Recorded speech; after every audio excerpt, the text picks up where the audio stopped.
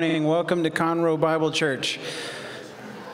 Welcome to Conroe Bible Church. It's good to see you all this morning. If you are one of our guests, we want you to know that you're most welcome. We're glad to have you with us this morning. And I have a few announcements. So the first one is the end of August is when we begin Awana here at CBC. And so if you've got a kiddo that is aged, I think it's 4 through 11, you can go ahead and sign them up. You can find that online on the church website or on Church Center. You can go ahead and sign your kiddos up. And then it'll be a $30 per kid or $60 for a whole family. So you can accumulate kids from your neighborhood and send them all to Awana just for $60, or just yours. The next thing is next week we've got a Beyond Our Doors project over at Parmley that we want to invite you to be a part of. You can sign up to be a part of that, also on Church Center. And one of the things that we have done in preparation for that event is collect teacher school supplies. And this past Friday, our women's ministry got together and did a handful of things, one of which was put these teacher supplies together. And I was given a message yesterday from the lady in charge of all that stuff, and she said, so here's an opportunity for you, so take note of this, that they're in need of 19 clipboards and 29 push pin packs to complete our teacher packages. So if you are so inclined, please consider going and gathering those supplies so that we can complete our teacher packages for our friends over at Parmley. Also, our women's retreat is happening in October, but they have sent out a save the date maybe 4 weeks ago, and today is the first day that you can register. You register on Church Center, and that opens up at 2 p.m. Registration does. There are limited seats, so if you're interested in going on the women's retreat, make a note, and at 2 p.m., be ready to pull the trigger on Church Center.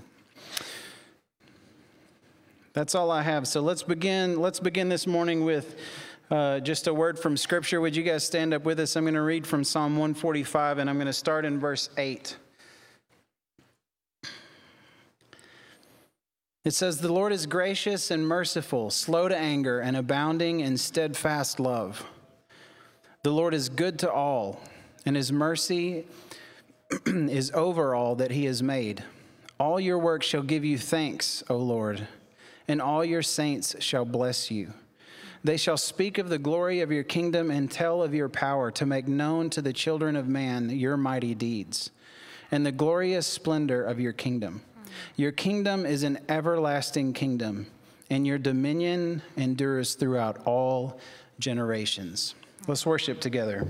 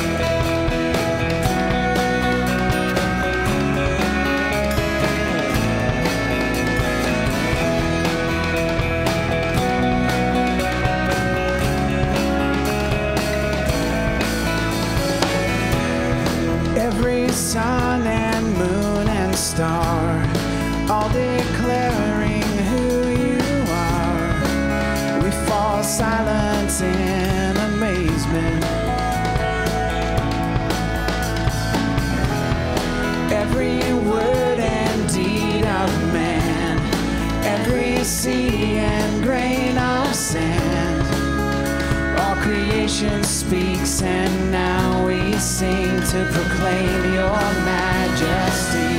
Let the earth rejoice, singing with one voice. Let the people cry, holy, holy Lord.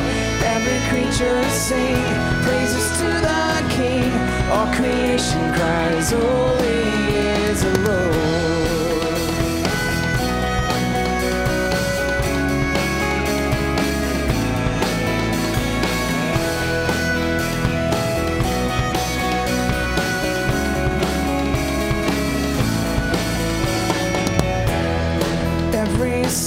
sung on the earth will never capture all your worth. We fall silent in amazement.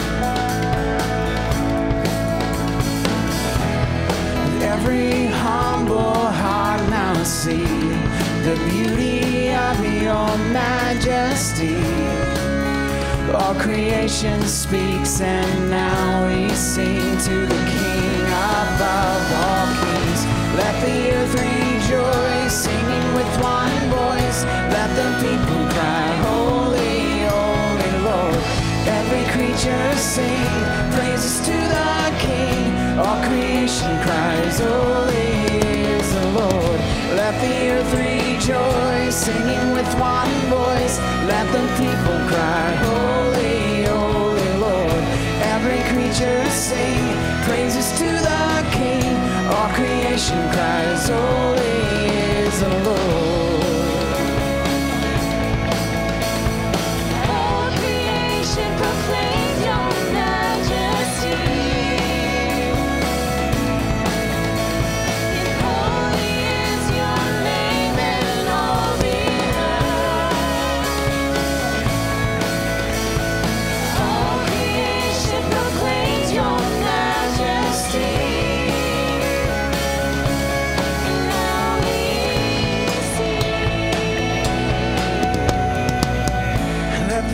Rejoice, singing with one voice. Let the people cry, holy, holy Lord. Every creature sing praises to the King. All creation cries, holy is the Lord. Let the earth rejoice, singing with one voice. Let the people cry, holy, holy Lord. Every creature sing praises to the King.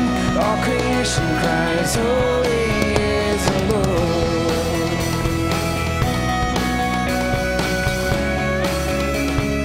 Holy is the Lord.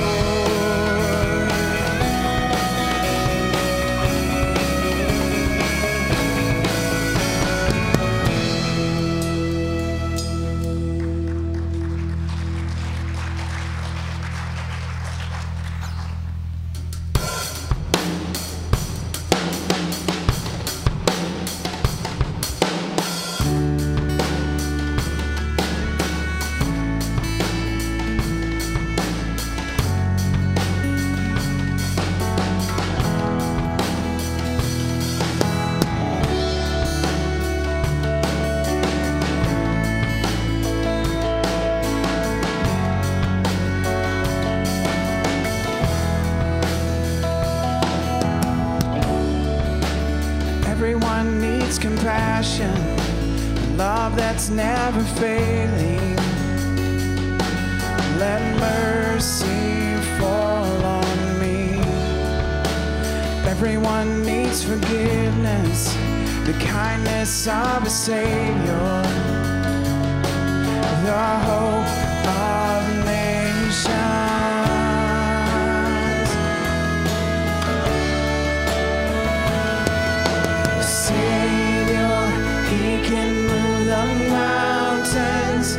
My God is mighty to save.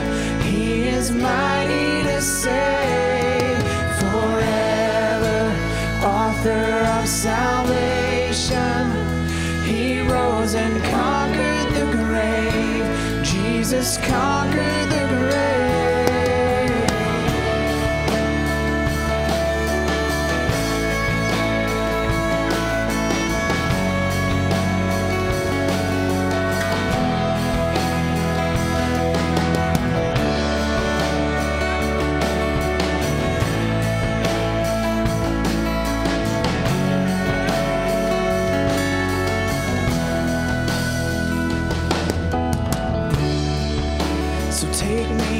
You find me, all my fears and failures. Fill my life again. I give my life to follow everything I believe in. Now I surrender. Now I surrender.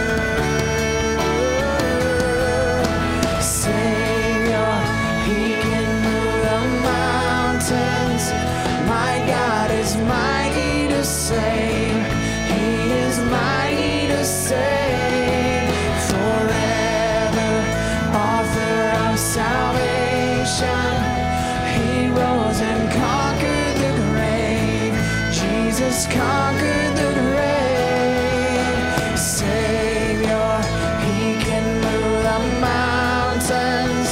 My God is mighty to save. He is mighty to save. Forever, author of salvation.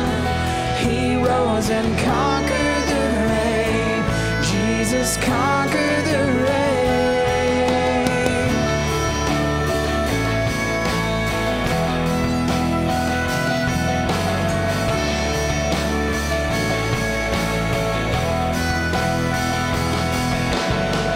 Shine your light and let the whole world see. We're singing for the glory of the risen King. Jesus, shine your light and let the whole world see. We're singing for the glory of the risen King. Savior, He can move the mountains. My God is mighty to save. He is mighty to save. Forever, author of salvation. He rose and conquered the grave. Jesus conquered the grave. Savior, He can move the mountains. My God is mighty to save. Jesus mighty to save. Forever, author of salvation. He rose and conquered the grave. Jesus conquered the grave.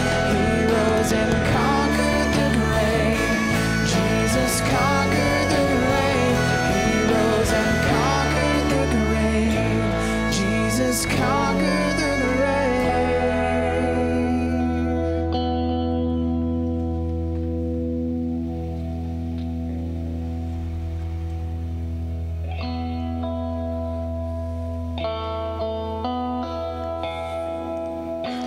Man of sorrows, Lamb of God, by His own betrayed.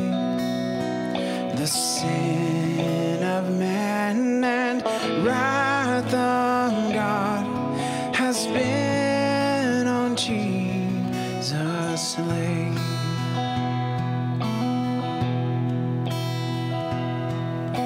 Silent as He stood accused, beaten, mocked, and scorned, bowing to the Father's will, He took a crown of thorns. Oh, that rugged cross, my salvation, where your love poured out over me. Now my soul cries out, hallelujah, praise and honor unto thee.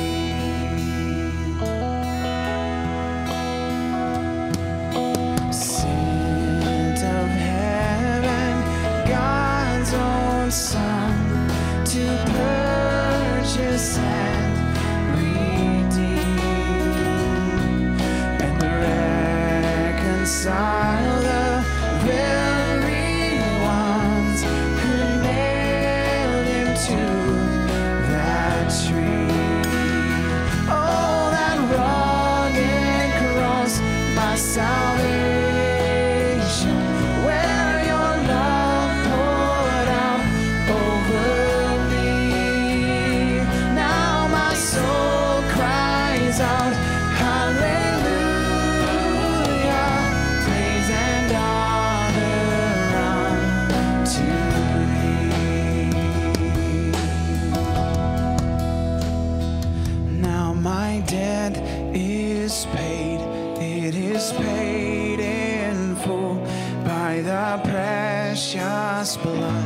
that my Jesus spilled. Now the curse of sin has no hold on me. Whom the Son set free, oh, is free indeed. Now my debt is paid, it is paid in full by the precious blood that my Jesus spilled. Now the curse of sin has no hold on me.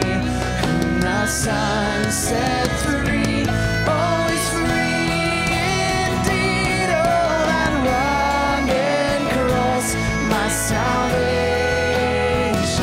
where your love poured out over me. Now my soul cries out, hallelujah, praise and honor unto thee.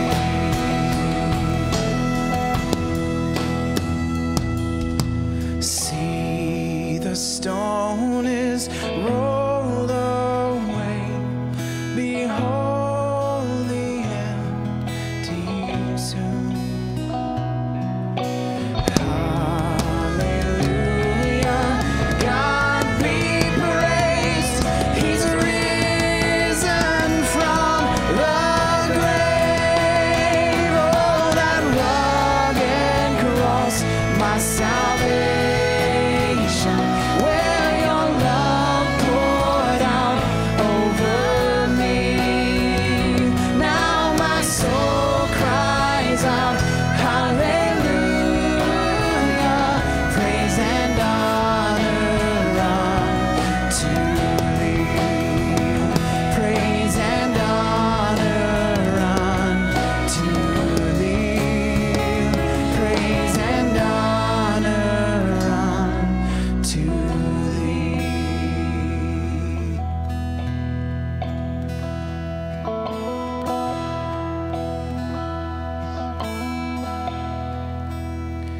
Father, we thank you for this time that we have to remember your Son and the life that he gave for us. As we celebrate today, as we remember today, would you draw us close? Would you make us more like him? We pray in his name. Amen.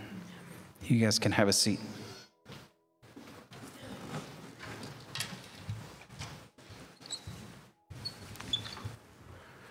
We're going to go into a time of communion now, and so if you haven't had an opportunity to go in the back and get some of the elements back there, I think there's still plenty. So we just ask parents to guide your children through it as you see fit with your family. We do like to practice open communion here, which basically means that all those that follow after Jesus are welcome to join in with us.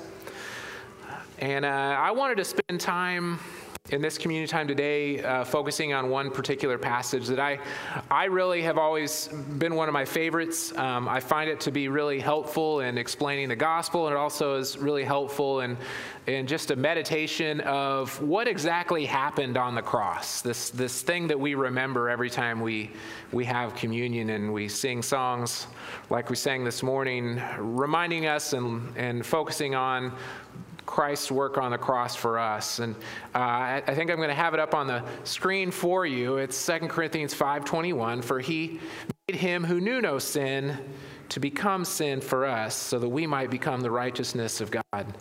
And it is such a crucial verse if you've never spent time meditating on it, memorizing it, and having it come to mind. We're in our series this morning, as we discuss the breastplate of righteousness, we're going to be looking at righteousness and how it plays into our spiritual warfare with the one that accuses us. How important it is to remember the righteousness of God and how we were given an opportunity to stand in the presence of God because of this exchange that took place on the cross. That we brought sin, we brought rebellion and all kinds of reason and justification for God's wrath. And God brought forgiveness and grace. And he exchanged with us, someone that did not know sin, became that object of wrath for us on the cross. And he gave us, in exchange for that experience, his righteousness. It's not just something for nothing, it's something for a whole lot of negative. And so it's a verse that is certainly worthy of our time to meditate on it. And so before we take communion together, I just wanted to give everyone a moment to pray over this verse, maybe give a prayer back of thanksgiving as a family or on your own for this great exchange that God did in us so that we might have the righteousness of God. Or just spend time thinking on, meditating on what it meant for Jesus to become sin for us, he that knew no sin. And it's a difficult thing, and we have to kind of spend time on it because we are so acquainted with our sin. I think it takes a lot more effort for us to sit and think, what would it be like for a sinless substitute to exist? And that's what Jesus was on the cross for us. So take a moment, and then I'll bring us back together in prayer.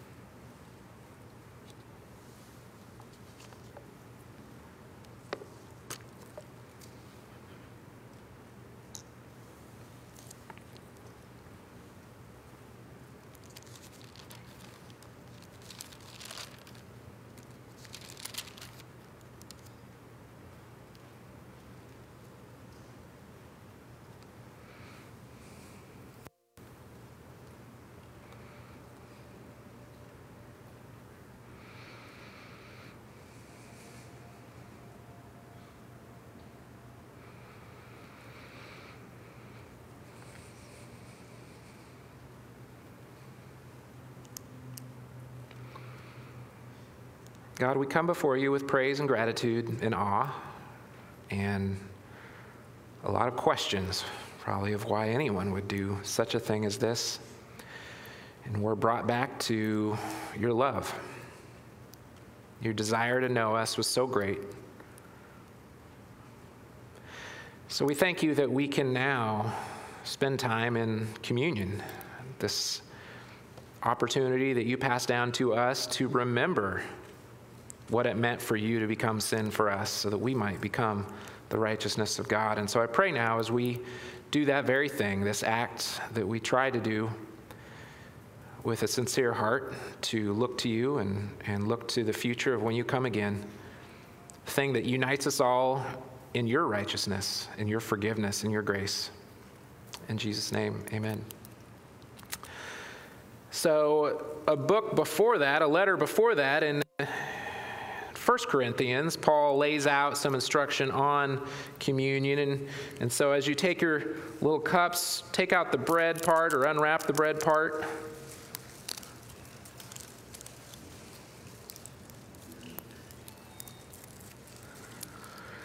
He says, "For I received from the Lord what I also delivered to you, that the Lord Jesus on the night when he was betrayed took bread. And when he had given thanks, he said, take this. This is my body, which is for you. Do this in remembrance of me." So let's pray for his body that was given for us. Dear God, I thank you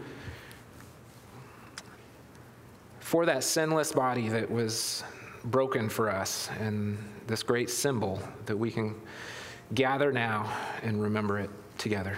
In Jesus' name, amen. So let's take the bread together.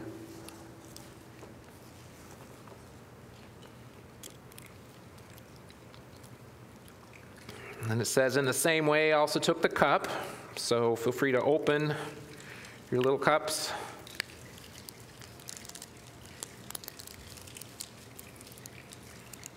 I'll let all the noises subside.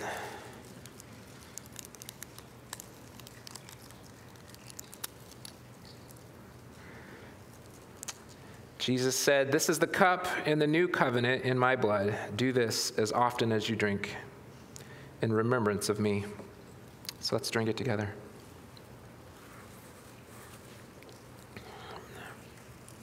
God, we do this in remembrance of you, and we do it in gratitude for what you did for us.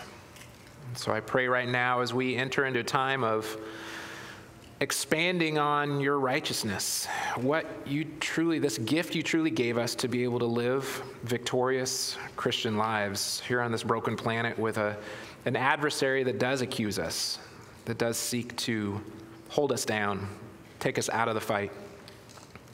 Pray that your blood and your body would become a remembrance daily in that because of it, we have the righteousness of God. We can put on the breastplate of righteousness. In Jesus' name, amen.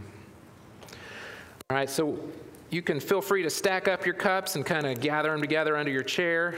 They'll be picked up later, or you can take them with you if you leave, if you're feeling up to it.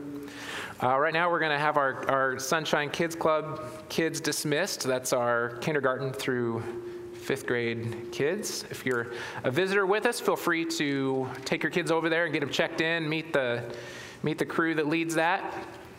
And then you can pick them up from the assembly room afterwards. Man, I guess all the kids are on vacation. The thundering herd was not so thundering. I want to start off this morning by inviting Brent Stowe up. We're going to talk a little bit about some of the gear that he wears as a police officer. He's been a longtime police officer here in Conroe for 20-something years now, right? Yes, sir. Or I'll let you, I don't know if can you put that on and hold a microphone? I'm gonna do a skills test. So he has brought what most of us are familiar with as a bullet, I guess we can't call it proof. Is that a bulletproof vest? Negative. There's not too many things that are bulletproof. Okay. So we call it bullet resistant. All right, and that's for the lawyers? Correct. Okay. So we're talking today, as I've said already, about breastplate of righteousness, right? And some people call it a heart protector because as we seek to stand up to our adversary, he's trying to go after our heart. So tell me, when police officers have to wear this, why are they wearing it? And a lot of these questions are going to be like kindergarten questions. We all already know the answer, but I want to use it. So go ahead. Why are you wearing that when you go out on the field? So mainly just to protect our vital organs, our heart and our lungs, the thing that keep us alive. Yeah. You try to cover up as much as you can without restricting your movement. So if we tried to cover up every body part, it'd be pretty hard to move. So it's on the front and the back. Correct. Yeah. A lot of people don't realize when we talk about a breastplate that the Roman soldiers wore that is described here, it did have a front on the back as well. Some people had the thought that, well, there's no back described in the armor of God because we're not supposed to run from the devil. That's not accurate. We were actually talking about how some of them, you can take the plates out. And I was remembering in Black Hawk Down, if you remember that story, a lot of the soldiers took the plates out of the back because they said they wouldn't be running from the enemy. And then they ended up running from the enemy in that movie, if you remember her story. It was a real story. So police officers, do they have the option? Are you allowed to go out and not wear this? Not these days. Yeah. No, not now. Why, if you're patrolling a really nice neighborhood, why would you still want to wear that? You just never know when that time's going to come where, the danger, the enemy's out there. You never know where you're going to meet them. So if you were in the middle of a firefight, would you decide to take it off so you could kind of maneuver better? No. And why would that be? Well, one, it would take time to take it off. Yeah. Okay. Yeah. All right. So you're a pretty big guy. Do they not make a bigger one? Because I feel like when I look at this, there's a lot of vitals still hanging out. So this is what we call kind of a bailout kit. This is just, I don't know if you could hear that. These are ceramic plates that are in this. This is just a plate carrier. The actual vest that patrolmen wear is a soft body armor that wraps around pretty much like a cummerbund. Yeah. And that protects a little bit of the love handles and things like that. Sure. So, and this is what patrol would wear if they knew they were going to like an active shooter or something a little bit more dangerous. They wanted more cover, or they knew the bad guy had a rifle. This is rifle. Our patrol vests are not rifle rated. They're pretty much just all handgun rounds, and only rated for handgun rounds. This is rated for multiple strikes of rifle rounds. So a little bit heavier, but it should get the job done. All right. Well, thank you. Appreciate you coming up. Yes, sir. Yeah. Give Brent a hand for all he does. He's also wearing his shirt. He's making these shirts to promote his kind of side project of loving others. His 1 John 4:21, right? Okay. It's Roman numerals. I'm a little slow on that. But yeah, he'd love to get you one on you and use it as an opportunity to share the gospel in your neighborhood. So as you, obviously the bulletproof vest is kind of our modern equivalent of the breastplate or the heart protector. And I really like that term, and it's what I wanted to kind of focus on this morning as we're on our next step on how to stand up against our adversary. And as you heard, as a police officer, you're given that to protect your heart and other vital organs, and you would not just decide one day, okay, today I'm not going to wear it, and I'm just going to go out and just assume I will not be attacked. You prepare knowing that the adversary is out there. And as Christians, I think we live so often, so many days where we just kind of assume there's no adversary, and how quickly we lose heart as a result of these attacks by our adversary going after our vital organs to try to give us a mortal blow and take us out.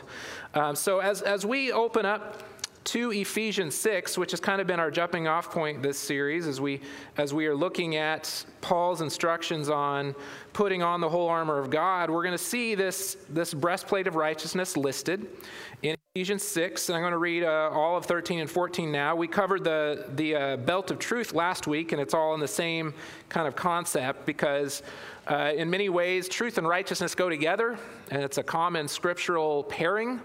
And as well as, when you look at the Roman soldier, the belt kind of held the breastplate on. And so you would put the belt on first and kind of put the breastplate on, kind of tuck it in. It kind of all stayed together as one unit. And he says, therefore, take up the whole armor of God, that you may be able to withstand the evil day, and having done all, to stand firm. Stand, therefore, having fastened on the belt of truth, and having put on the breastplate of righteousness.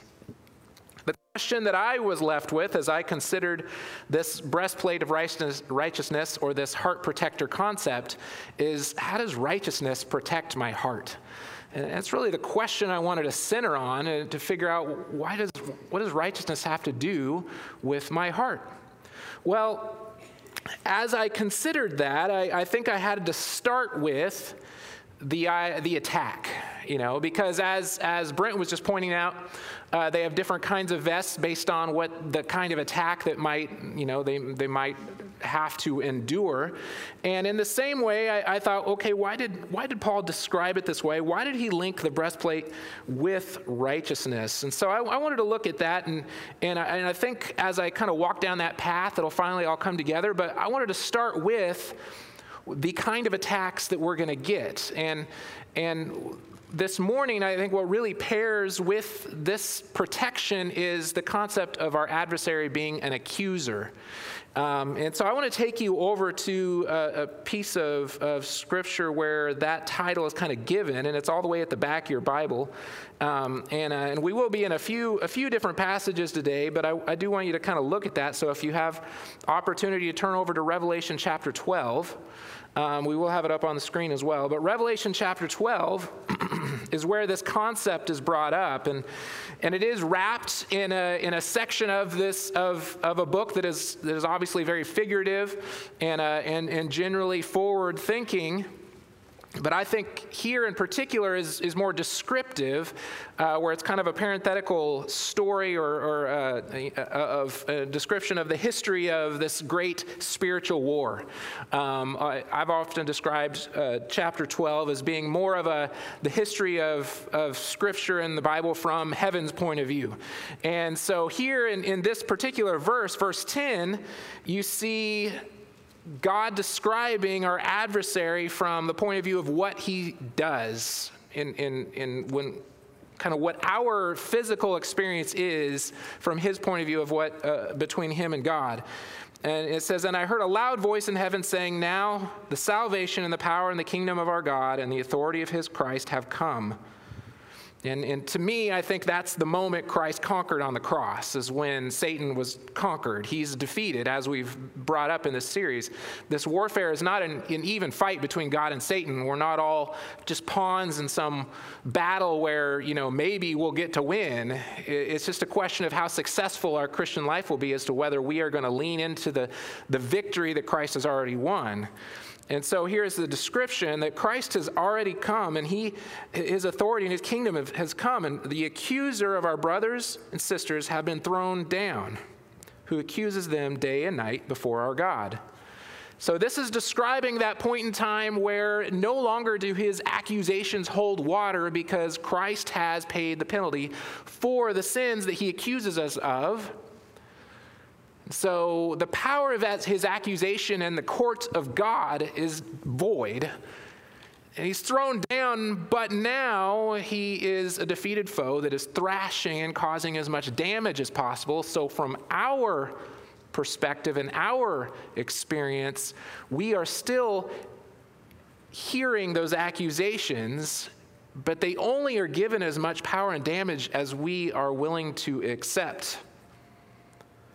So how does Satan accuse now is the question. How does he accuse?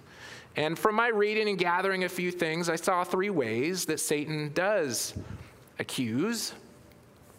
One being our past sins.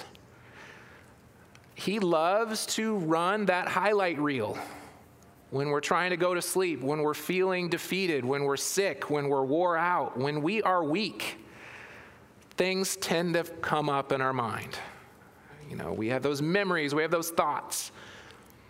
But much like any other temptation of the adversary, he can show us a glance of something, but it's kind of up to us to decide whether I'm going to meditate on it. This is always described to me as a young man growing up. Satan may show you a pretty girl, but you don't have to sit there and stare at her, right? That's the difference between the accusation and us being tripped up by it. Is yes, those things, I did those things. I claim them. They happened. Satan's desire is for us to sit and linger on them. And so if he can successfully get us to focus off of Christ and onto our past mistakes, his accusation has won. The second one, as you can see up there, is other people will accuse us. All throughout Scripture, we see that people that God has empowered to do his work, someone steps up and accuses them falsely. And you can start at the top, Jesus. We just sang a song about Jesus was falsely accused. And he told us if the master is treated that way, they will certainly treat his servants the same way. And so we should have an expectation that in this life, as we like to tell our children, it's not fair. We will be falsely accused as believers in our workplace, with our family, with our friends. There will be times where that Satan's system that he has set up will work to his advantage to bring an accusation through other people. And the third one is just our circumstances. How often have you had that thought whenever things just didn't go the way you thought they would go? Loss of a job, loss of a loved one, loss of a relationship. All the hard work you put into something did not develop in any fruit.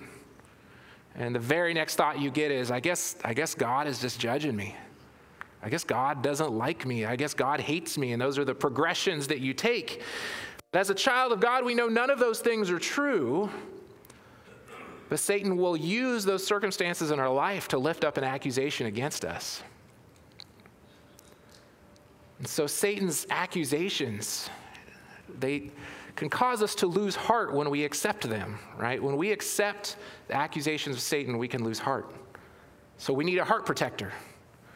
We need something that holds us up.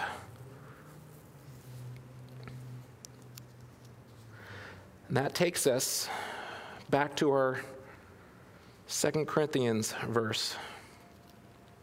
Because we are reminded that when we put on this heart protector, when we put on the breastplate of righteousness, that we can stand because we are not under his righteousness, right?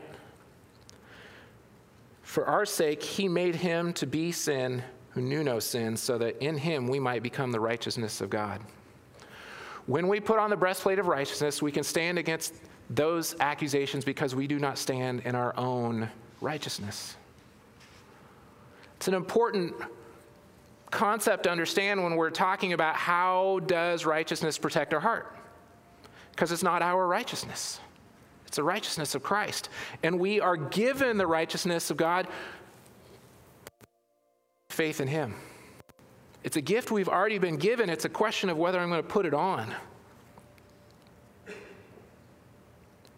This righteousness that's been given to us has been called imputed righteousness. And I want to kind of throw something up that explains what that means, because it's one of those theological terms we don't throw around a whole lot in our tradition here. Maybe you grew up in one where imputed righteousness was like in every sermon. We don't bring it up as often, but imputed righteousness just simply means God credits our account with the righteousness of Christ. It is exactly the verse we just looked at, 2 Corinthians 5:21. He who knew no sin became sin for us, and we became the righteousness of Christ. He gave us a negative account. So if you think about, all of us have probably experienced an overdraft at a time or two.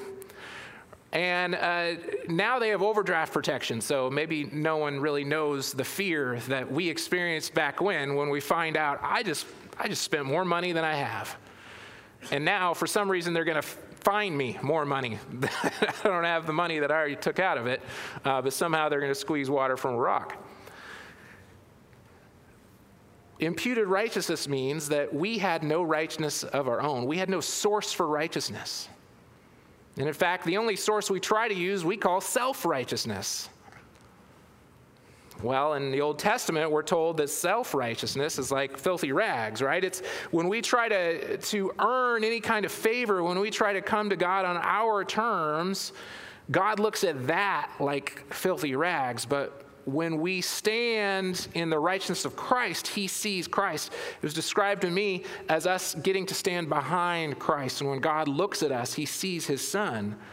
That's imputed righteousness. That's a pretty strong bulletproof vest that you are invited to put on. Imputed righteousness. So when those accusations come your way, you can proclaim, I'm forgiven. I'm forgiven. That's what a breastplate of righteousness does. It reminds you of the righteousness you've been given by God because of the work of Christ on the cross, having nothing to do with yourself, is a gift of God, so that no one can boast, self-righteousness. Instead, we can stand under his righteousness and say, yes, you are correct. I did every single one of those things, but they've all been bought and paid for. And they do not have to take us out of the battle. And when we don't put on the breastplate of righteousness, we take ourselves out of the battle. We lose heart. It makes me think of Romans 8. When we proclaim, I'm forgiven, we're proclaiming Romans 8, right? When it begins, there is therefore now no condemnation for those that are in Jesus Christ. Well, who's accusing? Who's seeking condemnation? It's our adversary. Now, I want to point out, and I will remind of something that Dave said at the very beginning of this series. Satan is not all-knowing. He's not omniscient. He is not God's equal. And thus, a lot of people have kind of dismissed him as you would as soon as you figured out the logic of Santa Claus doesn't fit. If you think, how does one guy get gifts for all these kids all in one night? It doesn't make any sense. So how can one adversary run around and actually know all the bad stuff I did and all the bad stuff you did and every other of the billions of people on this planet? Well, probably none of us have actually had Satan himself be the one that walks up and accuses us, because he doesn't have to.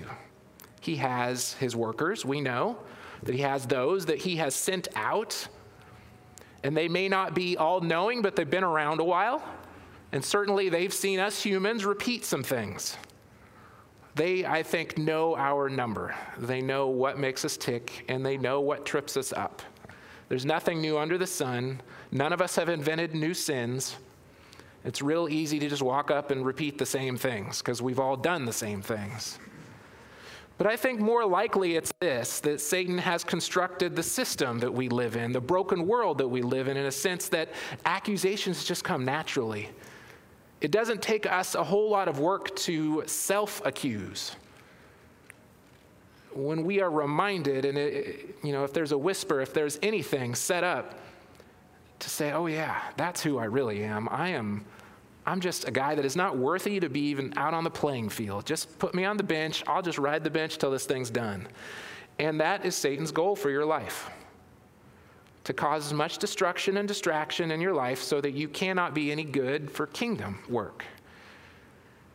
And so when Paul describes this armor and says to put it on, it would be like a police officer saying, well, today I probably won't, I'm just going to sit in my car, stay in the garage, and I just don't want to put that on today. We have an adversary who has set up a system, who has workers, who have people that seek destruction in this planet, not just demons, but I think people, unregenerate people that are caught up in the system of this world that are bent on destruction, and we live among them, and we're called to love them and serve them. And they can accuse just as much. So it is a real war. We can lose heart when we don't stand in the righteousness of God. But we can go to places like Romans 8 and be reminded that nothing can separate me from the love of God. That when that laundry list of things that have come up in my life, I can look at it and I can put Christ on that. I can say, he paid for that. When I'm reminded of something I said that I wish I hadn't, that act I did that I wish I didn't do, that relationship that is messed up because of my stupidity, those are all real things, and I might be living in the consequences of it. But that doesn't mean I have to be taken out of the game. And I want to stop right now, and it's just because it's coming to mind that if you have felt like you cannot serve God the way God has gifted you to do so because of past mistakes, understand that that is not God's will for your life. That He already paid for those sins, and in fact, He called you knowing full well the laundry list that came along with you. None of us were recruited as 5-star recruits. We all have been given grace and an opportunity to be used by God through His strength and His power and His redemption. Which leads us to kind of the next step of this idea of how righteousness protects our heart. You see, ultimately, we stand under His righteousness, but His righteousness leads us to right living. When we stand and put on the new self, as Paul is going to describe in Ephesians 4, we're going to go over there in just a minute. When we look at the new self and the new righteousness of God that we've been given through the work of Christ, and we've been given this new self, we can now do what's called right living. And that's really what righteousness means. Righteousness is simply right living. It's not perfect living for us. And so I want to look at Ephesians 4, starting in, I believe it's, I'm going to flip over there. I believe it's verse 17. And in the middle of it, there's a phrase that says, give no opportunity to the devil. Now, this may be a phrase you've heard before, a verse you've heard before that's attached to anger. And it is in this passage, but it's not necessarily just for that. It really is a clarifier, a qualifier that Paul puts in his teaching on walking the new life that can be attributed to the whole section. And put simply, if the breastplate of righteousness protects our heart through the righteousness of Christ, the righteousness of Christ leads us to be able to live rightly before Him so we can stop giving Him more ammunition. When we live right, when we live righteously, not self-righteously, but in the righteousness of Christ, when we put on the new self, we stop giving the adversary more ammunition. And that just seems logical, right? So whenever we see passages like this that seems to be on the behavioral level. Oh, God's just about rules and restricting me and keeping me from having any fun. That's the way the world would view these parts of Scripture. But understand, they are not. They're done in love to say, life just goes so much better when you follow my will, when you seek obedience, when you seek faithfulness, and when you put on that breastplate of righteousness, you are standing in his righteousness so that you can also practice righteousness, so that you cut down on the number of things that the adversary can throw back at you. And that is so crucial. So let's look at that. If you've made your way over there to Ephesians 4, verse 17, we're going to look at this new life that he describes. And I want to read 17 through 24, and then I'm going to stop and talk about it for a little bit. Now this I say and testify in the Lord, that you must no longer walk as the Gentiles do, in the futility of their minds. Now, he's using the phrase there, not in necessarily contrast to Judaism, but in contrast to people that have not placed their faith in Christ. So this would be pre-Christ people that have not had their minds renewed, have not had the Holy Spirit come and live with them, that have not been regenerated. They are darkened in their understanding, alienated from the life of God because of the ignorance that is in them, due to their hardness of heart. They have become callous and have given themselves to sensuality, greedy to practice of every kind of impurity. But that is not the way you learn Christ, assuming that you have heard about him and were taught in him, as the truth is in Jesus, to put off your old self, which belongs to your former manner of life and is corrupt through deceitful desires, and to be renewed in the spirit of your minds, to put on the new self, created after the likeness of God in true righteousness and holiness. Do you see there that Paul links the two kinds of righteousness? That we're to put on the new self, which is me and you. It's talking about you now and how you use your bodies and how I use my bodies and my thoughts and my affections and my mind and my emotions. That it is attached to the true righteousness that we are given from God. So Paul is not describing here the old self with just a bunch of new friends, right? It doesn't help to fight this battle just to go to church now and hang out with healthier friends because you've brought in the sickness to the castle. And it's not the new self with self-righteousness. It's not saying, okay, Jesus got you in the door and now you got to do it all yourself. It's not that. It is saying that when we rely on the righteousness that Christ gives us, it is true righteousness. So I want to look at, in the next few verses, there's three ways that Paul points out here. Now, obviously, you could have a really long list of ways that we could be living in such a way that prevents our adversary from having more ammunition to throw at us. But I find it interesting that Paul picks these three ways. And so there are three ways to protect our heart with our putting on our heart protector. The first one is that we're to protect our heart with righteous relationships.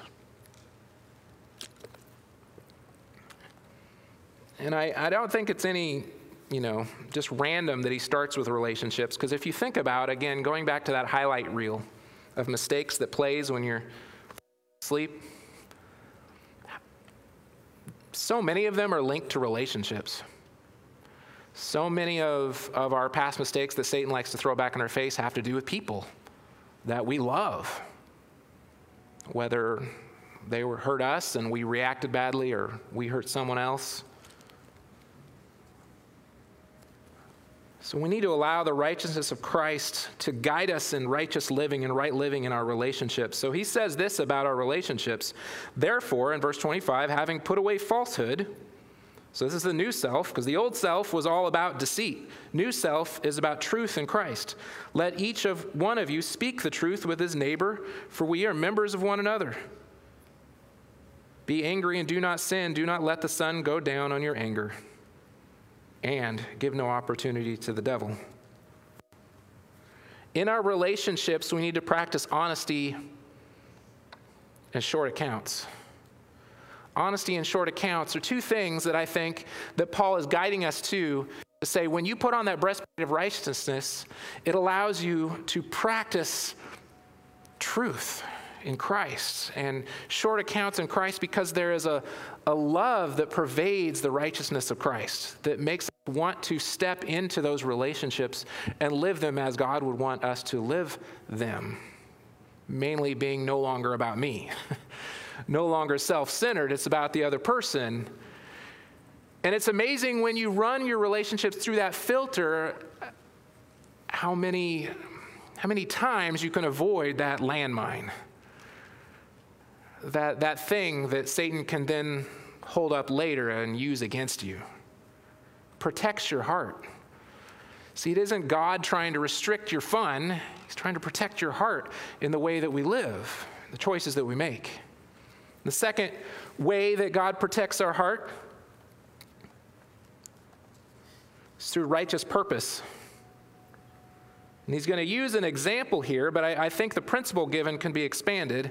Verse 28, he says, "Let the thief no longer steal, but rather let him labor doing honest work with his own hands, so that he may have something to share with anyone in need." The new self, when we walk in the righteousness of God, we have new purpose. And again, it does come down to it's no longer about me. I no longer meet my needs my way right now when I want them. In fact, instead, it's a dependency that is developed. And we begin to look to how God is going to meet my needs. He's going to provide work for me. He's going to provide a paycheck. He's going to provide honest means. But notice it isn't just about what I get. It's about what I'm supposed to do with what I get. And now it's a stewardship thing, which really comes down to our purpose, why I'm here.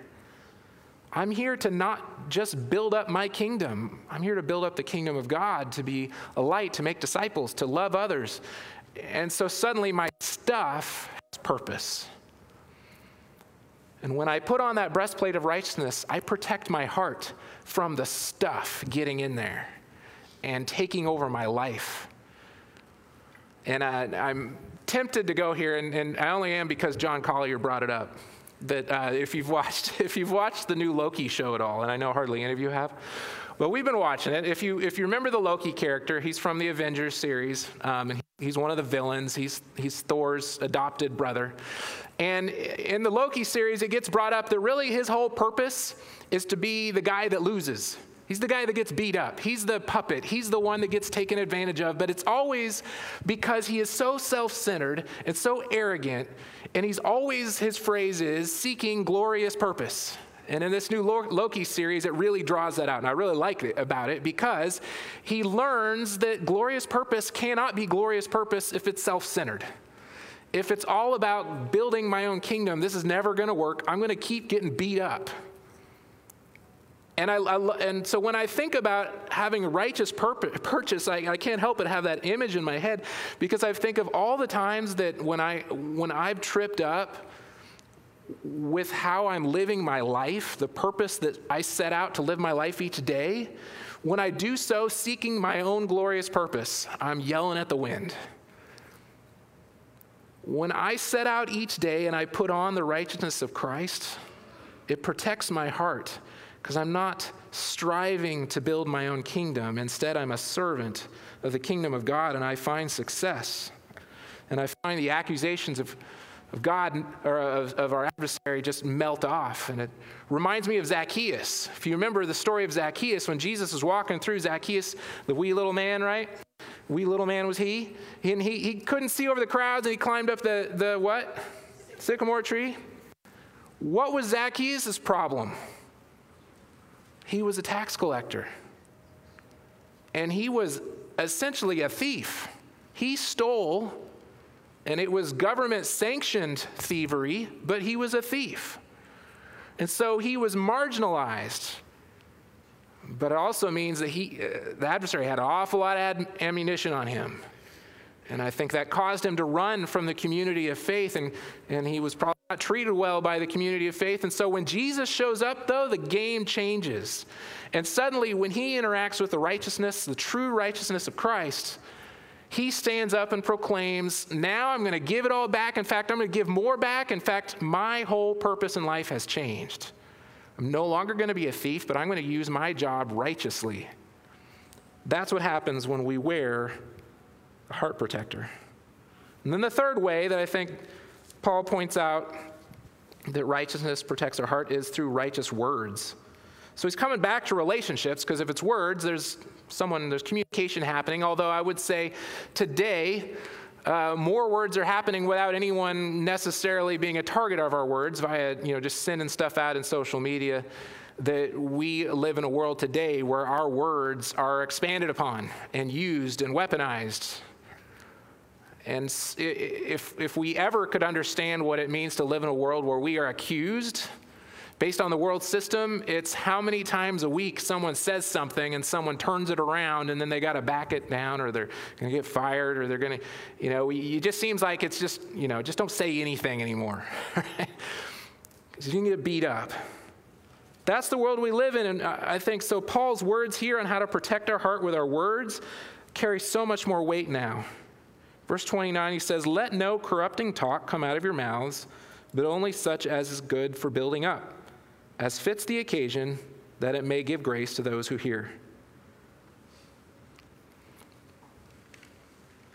This is a really difficult verse for those that were, born with the gift of sarcasm.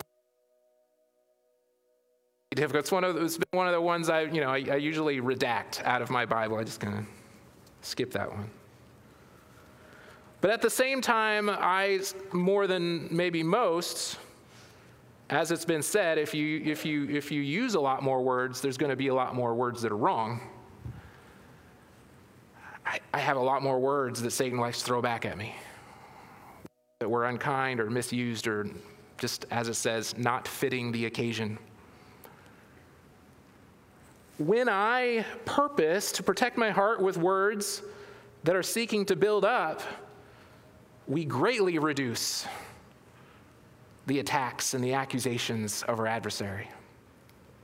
So those are three ways that Paul points out that we can protect our heart.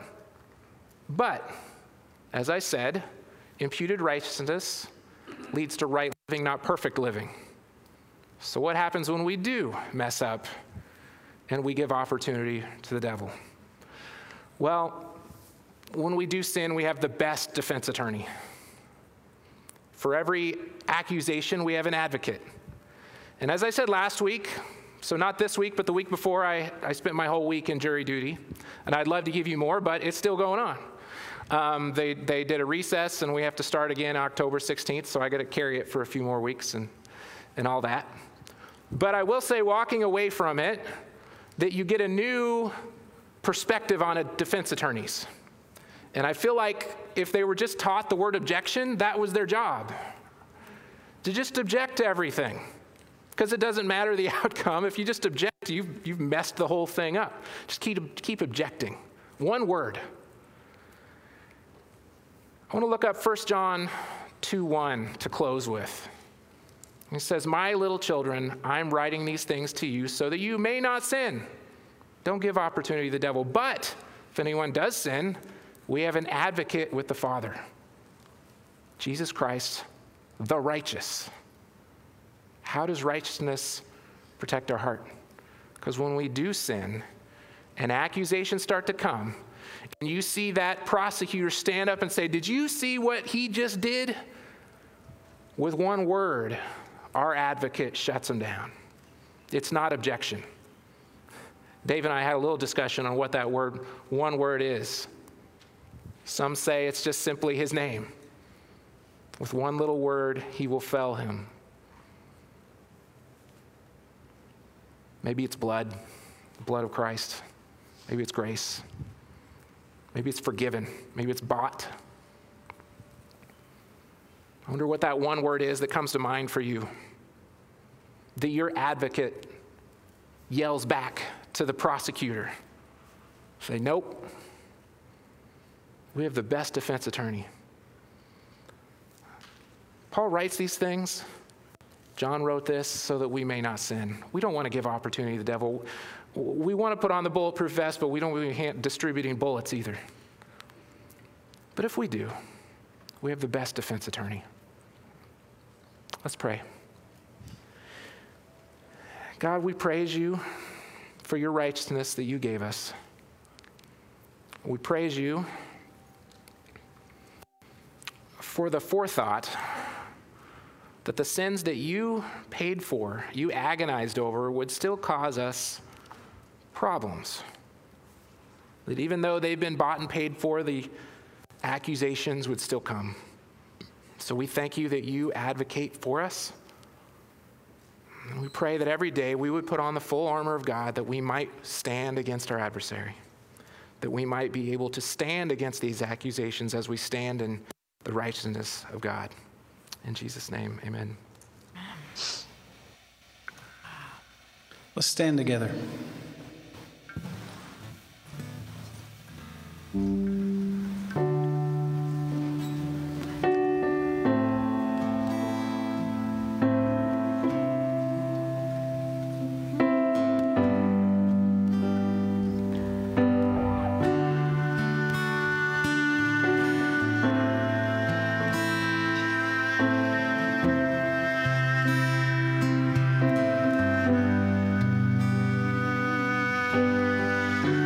Worthy is the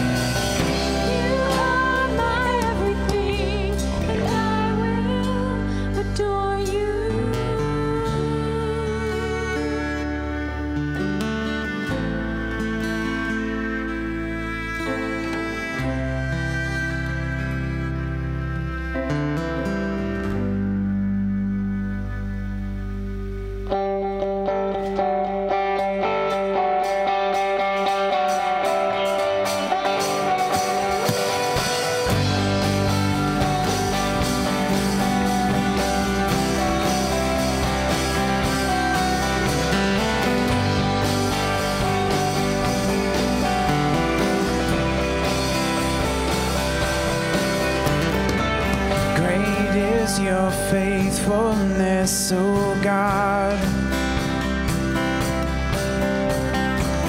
You wrestle with the sinner's restless heart. You lead me by still waters into mercy, where nothing can keep us apart. So remember your people, remember your children, remember your promise, oh God. Your grace is enough. Your grace is enough. Your grace is enough for me. Great is your love and justice, God of Jacob. You use the weak to lead the strong.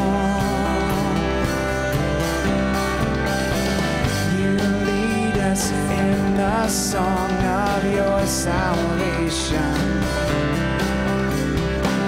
and all your people sing along.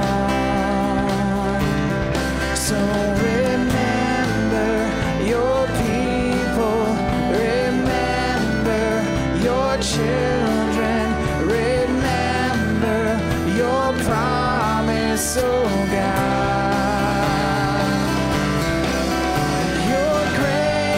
Is enough. Your grace is enough. Your grace is enough for me. Your grace is enough. Your grace is enough. Your grace is enough for me.